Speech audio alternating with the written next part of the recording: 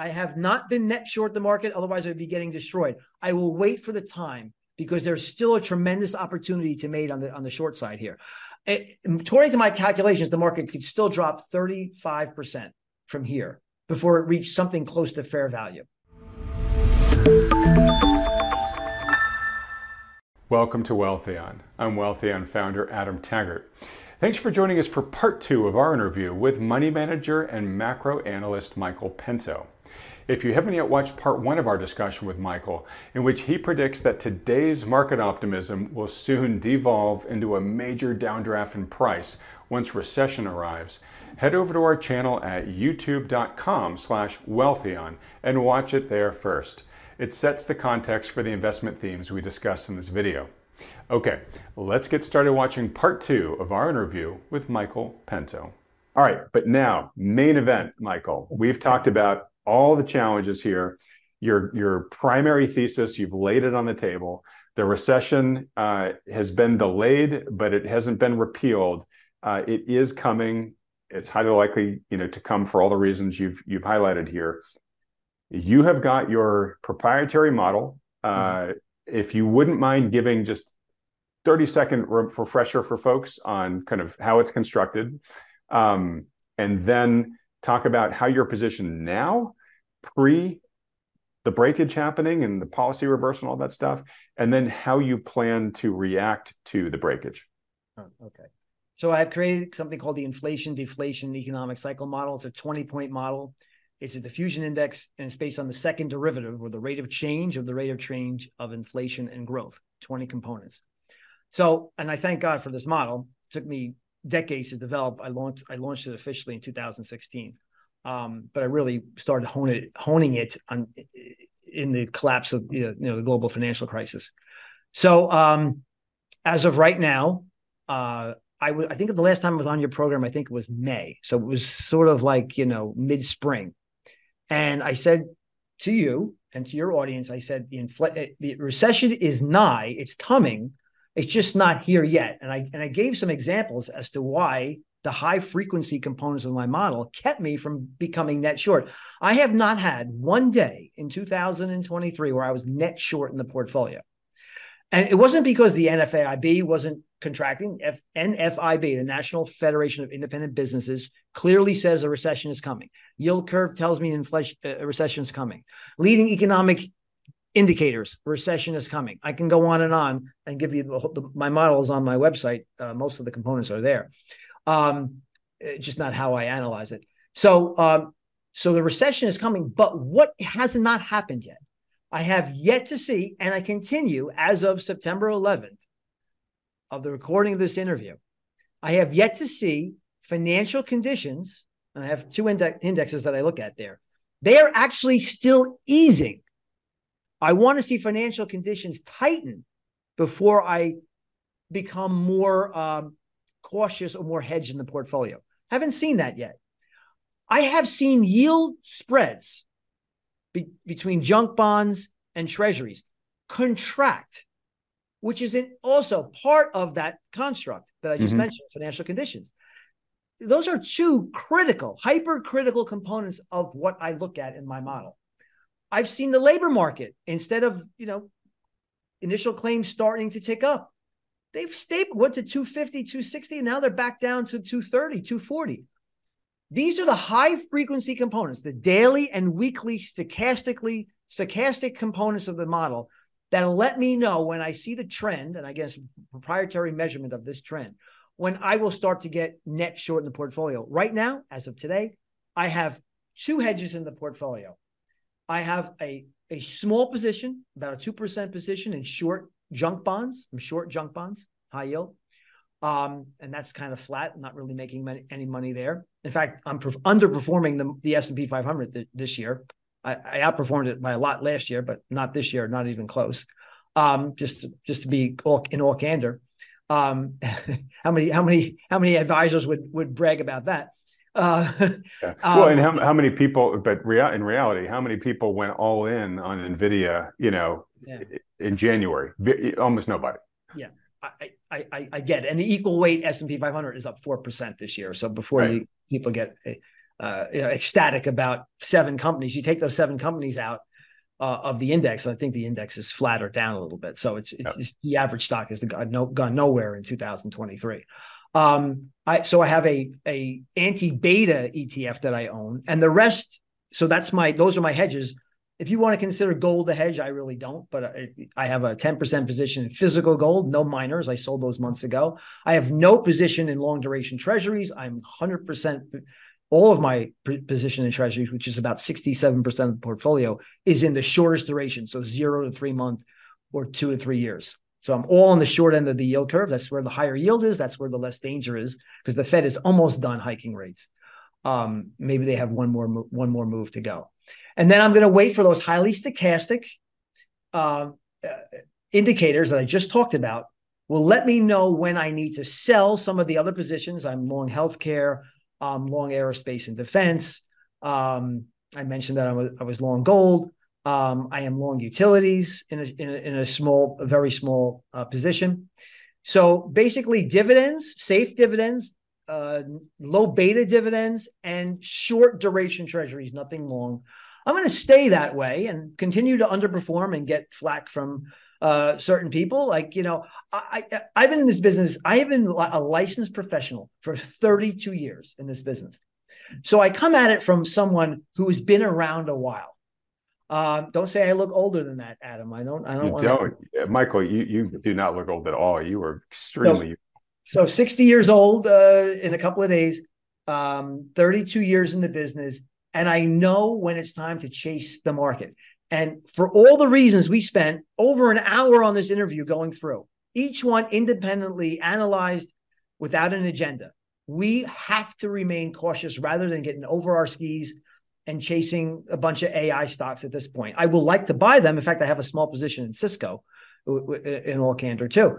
But I don't consider that a pure AI play, and it certainly doesn't have the valuation of NVIDIA. So I have safety, low volatility stocks, a lot of treasuries, and I will wait patiently. Again, you can ask any one of my clients. I have not been net short the market, otherwise I would be getting destroyed. I will wait for the time because there's still a tremendous opportunity to make on the short side here. According to my calculations, the market could still drop 35% from here before it reached something close to fair value. That's a huge. I bet you of everybody you've interviewed, Adam, no one has told you that. Maybe I'm wrong, but I don't know. Unfortunately, I don't get a chance to listen to all of your interviews. We've had a few that are equally skeptical on the delta between fair value and where we are today. Okay. So don't be surprised if you see a drop of a third or more from the stock market from this point. Based upon metrics of total market cap to GDP, should be closer to 100. Now it's 165%. So about a third of that value could get wiped out and still be on par of what historically should dictate where the total market cap of equities to GDP should be. Now, a lot of this depends on what Powell does. And remember, we talked about that March decision he's going to have to make. I don't know, he doesn't have to make it in March. He can make it beforehand. But he's going to have a big decision. Do I permanently monetize all that debt? Or do I say, here's your bonds back, here's your mortgage-backed securities, give me my credit back? That'll cause a depression almost overnight. You'll see banks seize up. So I doubt that's going to happen. But we'll wait. I'm going to sit here every day, monitor the situation, and make the best decisions without an agenda and without bias. Okay, so thank you, first off, for sharing the specificity of how you're allocated right now. That's always the most valuable thing that our guests can do, and not everybody's willing to do it. So thank you for that. And you're going to have to forgive me because you gave a really in-depth description of your model when you were on last time, which you said was back in the spring.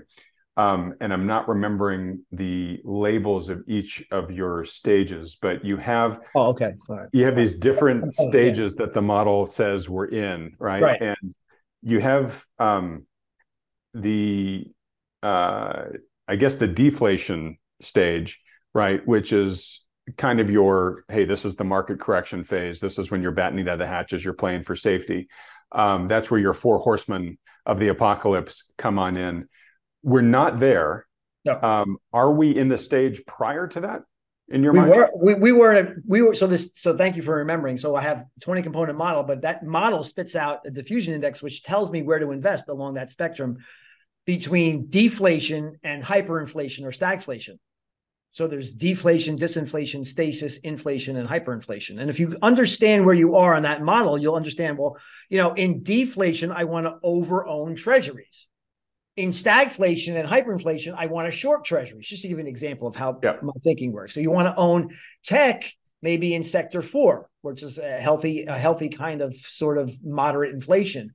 You want to own utilities when you're in sectors 1 and 2. So disinflation and deflation. We were in sector 2. I thought we were headed for sector 1. That was when I was on your program. That was while Powell was bailing out the entire U.S. financial system. So I changed from that. I've been adding risk to the portfolio as I can, amazing myself, but not amazing the model, saying, hey, there's really not much to get panicking about right now. You're cautious, but you're not in panic mode. You're on high alert, but you didn't release the safety on the gun, if I can use that analogy.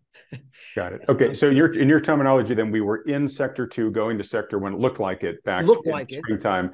Now we've kind of gone back to sector 3. 3 and 4. 3 and 4. Okay, 3 and 4. But it sounds like you're still eyes wide open that we could quickly shift back the other direction. So because of base effects and the rise of the oil price, it seems very clear to me that we've at least stopped the disinflation for now. We're going to stay at sector 3 and sector 4. That's why I added Cisco. I said to myself, you want to have a little more risk in the portfolio. I think we only stay there for a couple of months, 2, because I think by October, November, December, sometime in Q4, we're going to see the resumption of disinflation to deflation. And I think we could have a credit event sometime in 24. So I'm trying to give you the timing that I see best right now. Of course, that's all subject to change. Like I said, I don't, thank goodness I don't have to sit here and make my decisions, make this, preset portfolio, put it on autopilot, and then come back and check it in a month or 2. That's not what my clients pay me for.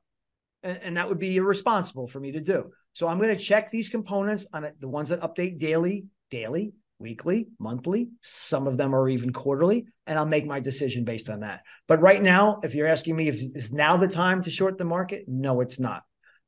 It could be in the next couple of months. We'll have to wait and see. But either way, 2000 again, and I will say it for maybe the 15th time. you can edit some of it out, and I want to go out on a limb, as I always do. It's recession held in abeyance.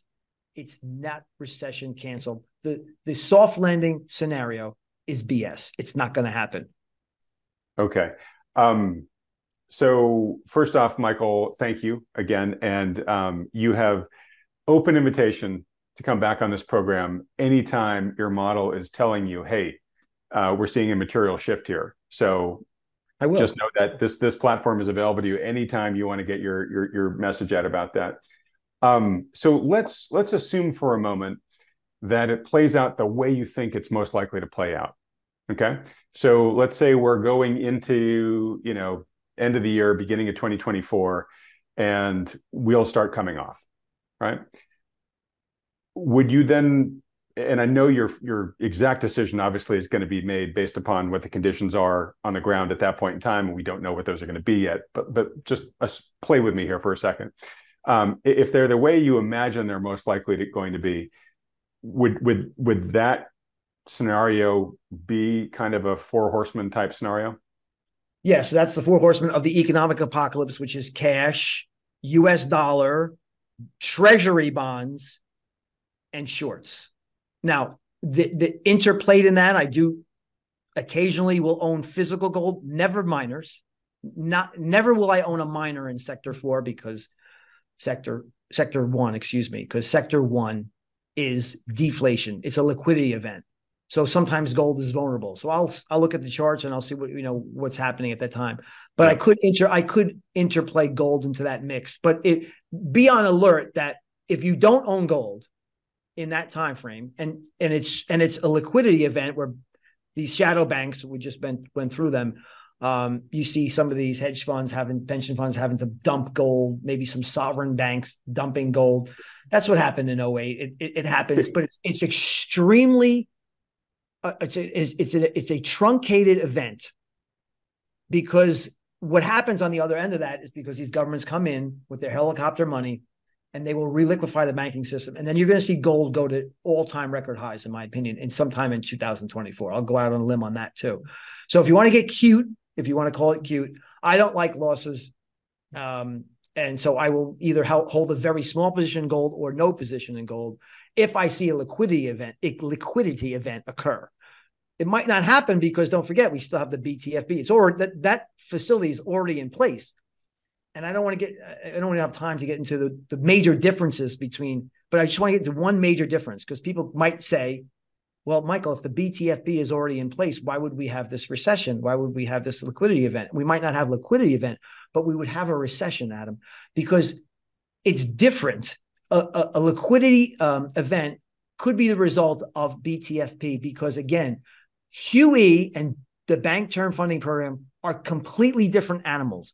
Mm-hmm. One is, and I'll make this quick, I promise. One is the central bank comes to a primary dealer and it tells them, give me your assets. I will permanently monetize them. They are no longer yours.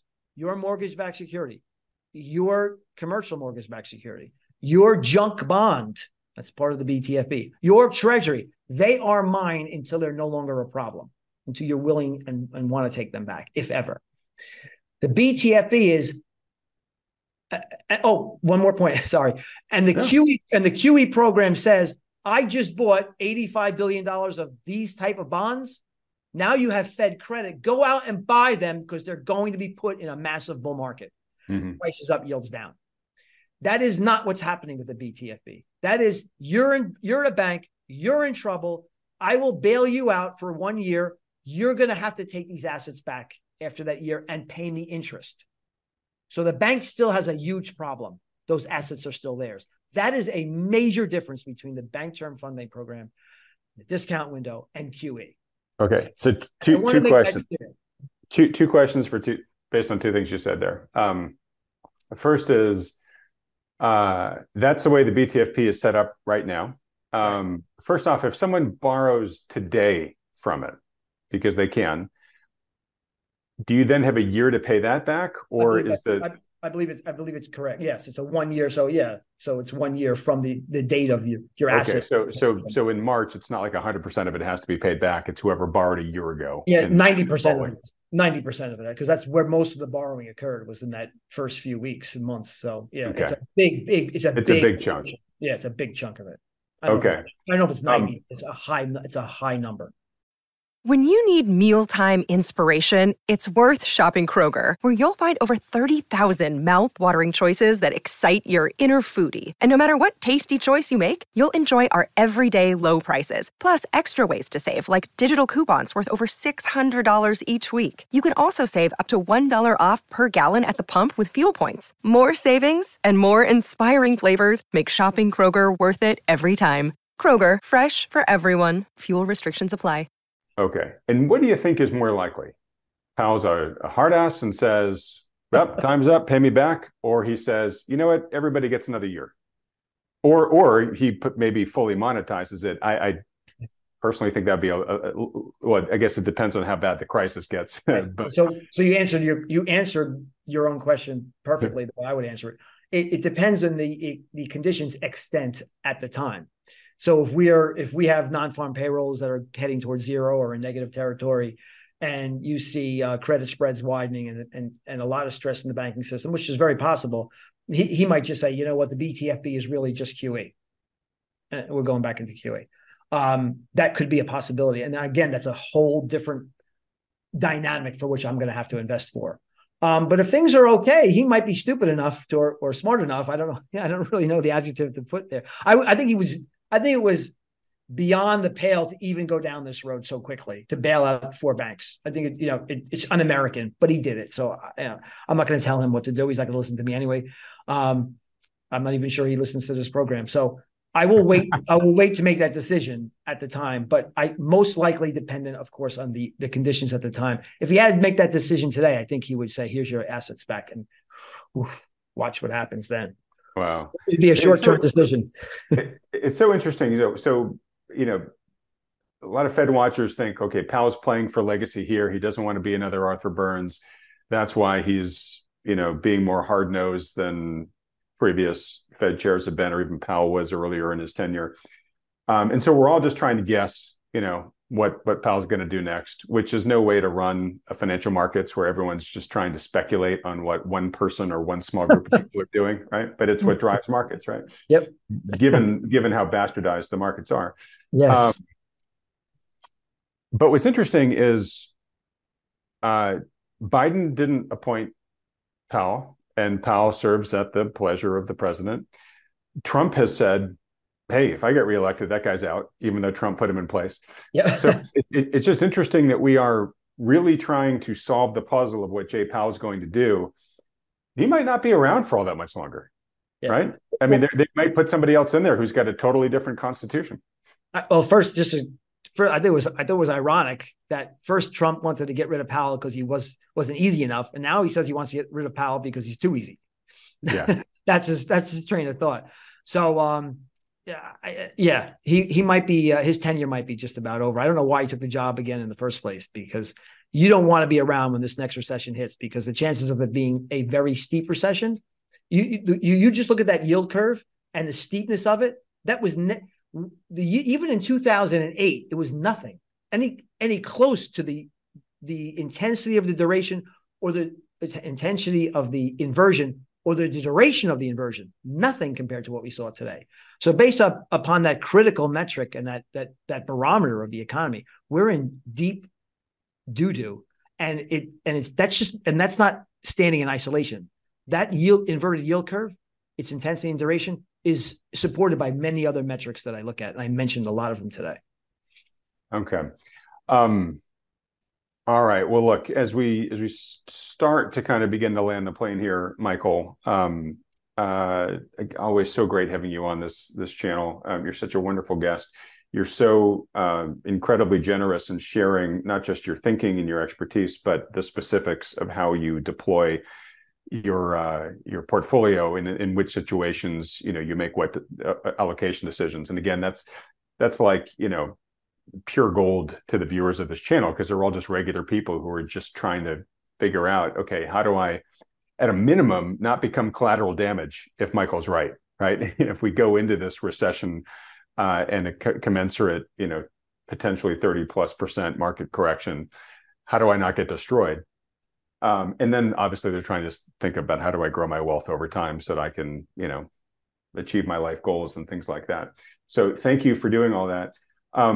A couple closing questions. I guess the first one, is there anything we haven't talked about yet that you think is germane to today's viewers who have that constitution? Well, we've never had a situation where asset bubbles were this out of sync with the historical norms. If you look at home price to income ratios, not home prices are through the roof. We all know that, but even in relation to incomes, they have never been higher. Home price to income ratios are higher today than they were even in the previous peak of 2006. We saw what happened in that unsustainable environment when home prices dropped 33% nationally. It could happen again. In that time frame, the total market cap of equities as a percentage of the underlying economy was around 103%. Today it's 165%.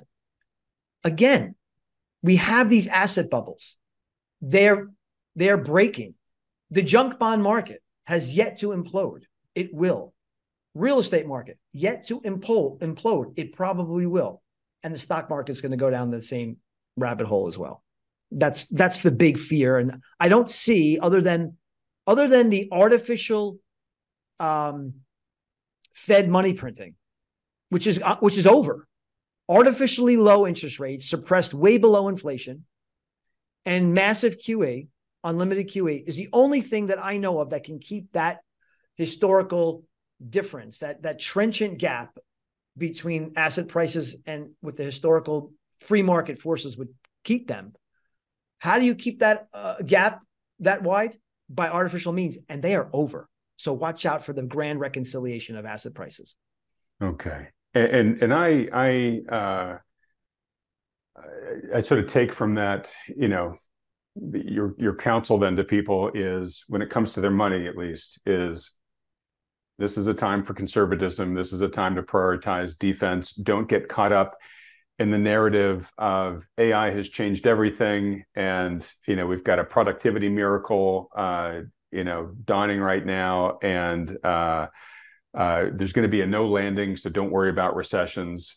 This is not what I don't hear you saying. Is this is the time to really stretch for speculation here. This is the time really to be saying, hey, if a hurricane arrives, am I going to be okay? Adam, if you look at price to sales ratios, they're all-time record highs. Risk premium at our all-time record lows. There are times when you want to take risk, and there are times, when you really want to load the boat up on equities. When no one wants to own them, when there's no margin, when there's a low household ownership of stocks, when the risk premium is very high, when the price to sales ratio is closer to 1, not where it is today, closer to 3, 2.5, 3. History is very accurate. It clearly states this is not the time that you want to get over your skis to try to chase a few stocks in the NASDAQ. Okay. And it sounds like, and correct me if this is wrong, but hearing you talk about what you think is going to happen, it sounds like you think there are going to be some great opportunities for prudent and patient investors to make great returns here. One of which may actually come in the breakage with the 4 horsemen, which is, if you are out the long duration US Treasury curve, you can make a lot of money on that appreciation while sitting in relative safety, which those opportunities don't come along all that much. And then you're nodding as I'm saying that. After that, the vibe I get from you, but please clarify, is once the washout has happened, there may be a great opportunity for people who are sitting on liquid capital that they've been able to preserve through the washout and deploy that at truly attractive valuations to set themselves up for good long-term growth potential. Do you agree with? I agree with everything you just said. I mean, I'm thinking about the long duration bonds like the TLT and the ZROZ that could be part of the palette that I use to invest with. That has to be actively managed, because if you're going to go into TLT to overcome all the things I mentioned, like high inflation and 6% GDP and Japan yield curve control and China and defending their currency, blah, blah, blah, all those things that I mentioned before, and the usual supply issuance. To overcome all that, you're going to need a recession and a panic out of equities. People should be panicking out of equities. The market starts to, the economy starts to tank. People flood into the security of long duration treasuries. Can make a lot of money going out on the yield curve. But then you understand what's going to happen on the other end of that, right? We've been inculcated. This playbook is going to be, it's old and wrinkled and ripped. He's going to come back with ZERP and QE. And at that point, if that occurs, I think you mentioned Fleckenstein also was talking about this. If that occurs in the environment where we just exited 9%, not too many quarters ago, and inflation is still well above their target of 2%, well, it's not going to stop at 9.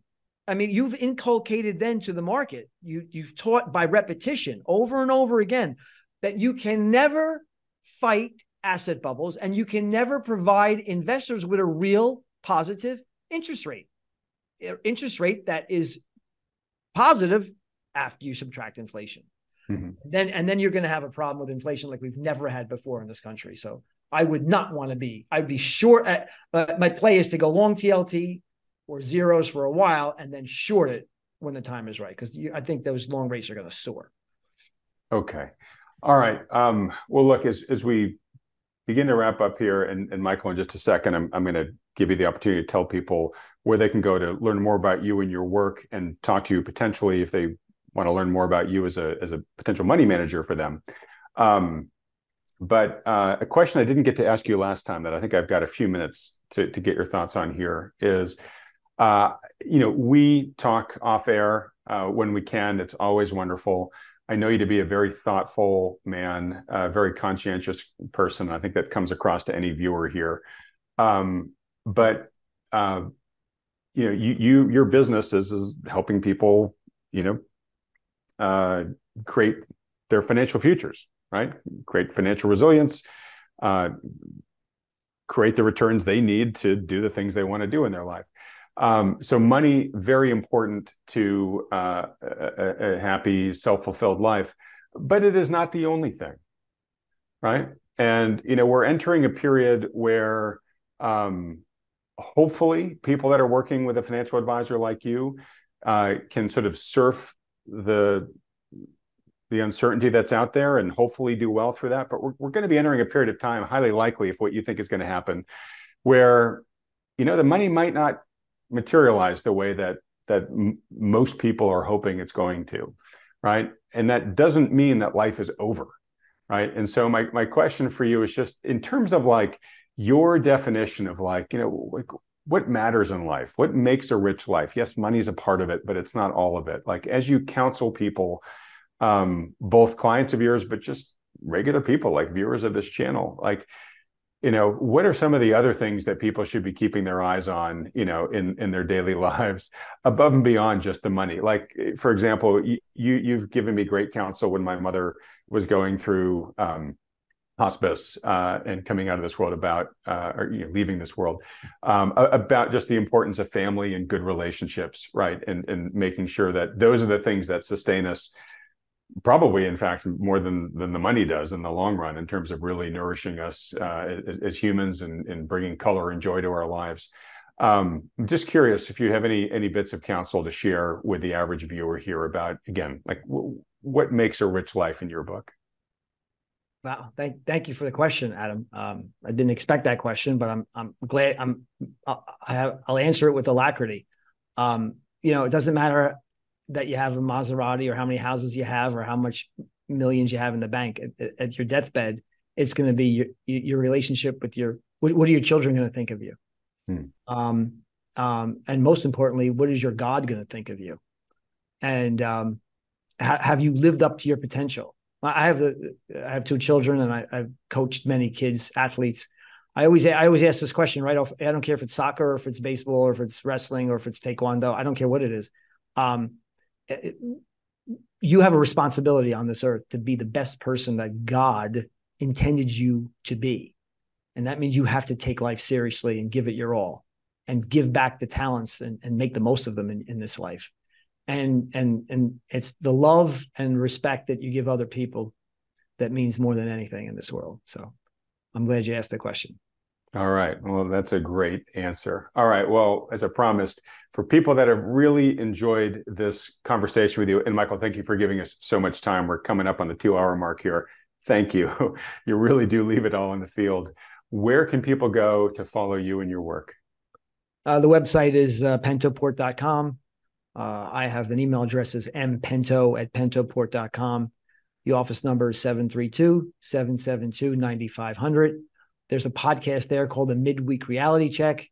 It's $50 a year, but there's a 5-week free trial. So you get a lot of my thoughts on the most salient economic data in my analysis. Some portfolio analysis, but most of it is held for the clients. And if you have $100,000 a year, $100,000 to invest, and you're a U.S. citizen, please give us a call. And I want to thank you not only for a great interview, for a great channel. You're doing a great job, Adam, and I appreciate being a small part of what you're doing. And I thank you very much for the opportunity to come on again. Oh, Michael, you are a big part of this channel and a hugely popular guest. Just can't thank you enough for all your participation, my friend. And look, real quickly in wrapping up, as you mentioned earlier, Wealthion is having its fall conference, its fall online conference. It's not that far away anymore. It's a little bit over a month away. It's going to be Saturday, October 21st. And the faculty this year, it looks to be our best ever. We've got Lacey Hunt kicking it off, talking about his overall macro outlook on the economy and what he expects the Fed to do from here. We've got the godfather of interest rates, Jim Grant, talking about where he sees interest rates going in the future. We've got Michael Kantrowitz, who'll be presenting on his HOPE framework with a big laser focus on the employment E and whether or not that is going to remain a bulwark against recession. I know you've got lots of thoughts about that, Michael. We're going to have Kyle Bass talking about the major geopolitical risks that are most likely to impact the markets next year. We then have Stephanie Pomboy. She's going to be talking about the battle between the forces of inflation and deflation and how that's likely to unfold in 2024. We'll have Ivy Zellman there, highly respected real estate analyst. She'll be giving us her thoughts on where she sees the real estate market going. We'll then have live reaction to Ivy's presentation from Nick Jurley, who you mentioned earlier, Michael, as well as housing analyst Amy Nixon.